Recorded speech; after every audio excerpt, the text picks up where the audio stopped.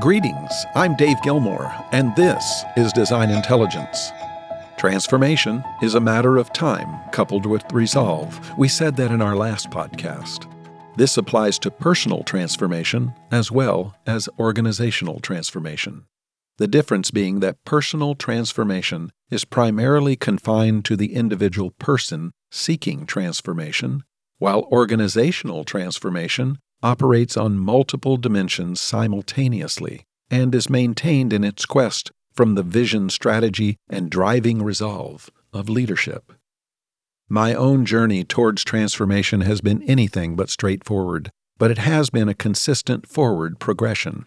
Lots of trips and falls along the way, coupled with setbacks and discouragements, but each served to motivate me to keep at it. Personal resolve over an unknown trajectory of time has left me healthier, balanced, settled, and humble. How would you describe your transformation journey so far? Organizational transformations demand leadership be placed across the experiential landscape of the organization. Leaders who are resolved to transform their organizations have to be in front, in the middle, and in the back. They necessarily move in and out, front to back and forth across the organization.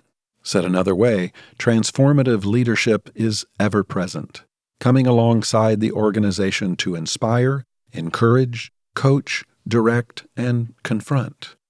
Absent the consistent presence and voice of leadership, the organization will stall, eventually falling back. I was with a leadership team recently who are going through a firm-wide transformation supported by design intelligence, strategic and advisory expertise. The CEO said in the meeting, quote, "I had no idea just how hard transformation would be. It's not the execution of a line-item plan, but a complete reorientation of how we view the business of design, the work of design, and our overall place in the greater context of the built environment. Phew, this is so hard, but so right and so fulfilling," end quote. The new reality is here. Status quo for the design professions is no longer relevant. The new understanding of what it means to work, where to work, and how to work has changed and is changing. The COVID-19 pandemic catalyzed a transformation of economics, society, and responsibilities.